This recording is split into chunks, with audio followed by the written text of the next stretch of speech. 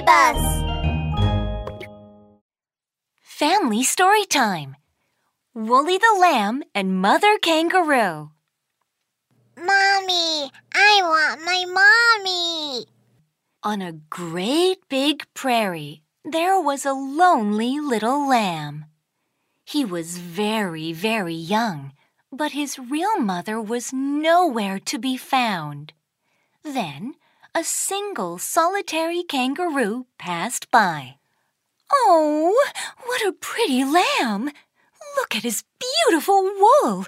I've always wanted a baby. Hello, dear little lamb. Can I be your mom?" Bah! Bah! Mommy! Mommy! The lamb was happy to call the kangaroo mother. "Oh, you beautiful little lamb! I'll call you Wooly from now on, okay? Wooly. Your name is Wooly." Wooly! The lamb repeated his name after the kangaroo. From that day on, the kangaroo became Mother Kangaroo, and the lamb was called Wooly. Mother Kangaroo put Wooly in her pouch and bounded all the way back to the kangaroo kingdom. As time went by, Wooly grew. He loved his mother kangaroo and all the kangaroos in this land. But there was one thing that kept bothering him. It's so weird. My hair is white and long and thick, while the other kangaroo's hair is brown and short and silky.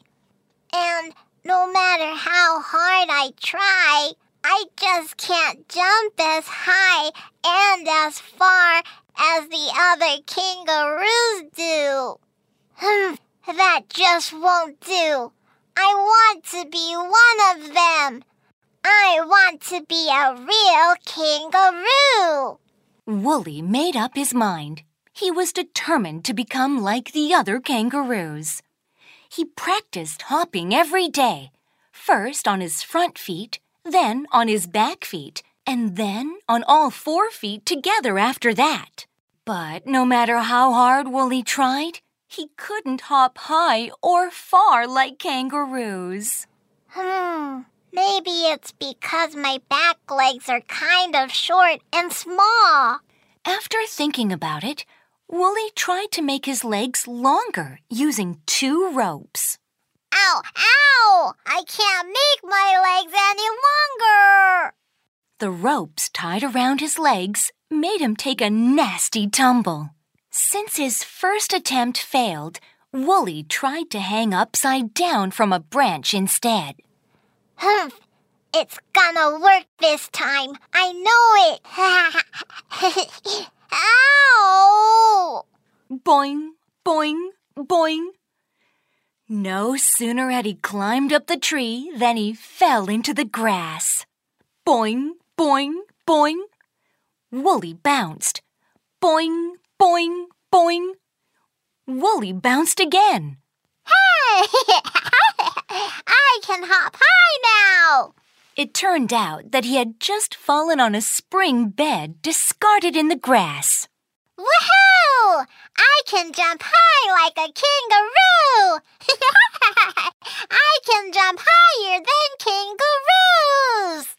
Wooly could hop very high, but he had a new problem. I'm hopping up and down in one spot, but how can I jump both higher and farther? Wooly thought for a moment, and an idea just popped into his head. He tore off 2 small springs from the spring bed and attached them to his feet. I did it! I'm hopping! Boing! Wooly cleared a fence in one leap. Boing, boing. He skipped across the yard. Boing, boing, boing. He bounded up to Mother Kangaroo. Mommy! Mommy! Look at me! I can hop as high as you do now! Wooly wanted to spring into Mother Kangaroo's warm and comfortable pouch. But he forgot that he had springs attached under his feet. With a swift bound, boing! Woolly bumped his head against Mother Kangaroo's belly, which made them both fall over. Oh, dear! Are you all right, Woolly? Does it hurt? Why did you attach springs to your feet? Mother Kangaroo was afraid that Woolly was hurt. I just want to be like the other kangaroos. I want to hop as high and far as you do. Remember, Woolly, no matter how different you may be, you will always be the apple of my eye. Mother Kangaroo held Woolly in her arms and helped him remove the springs from his feet.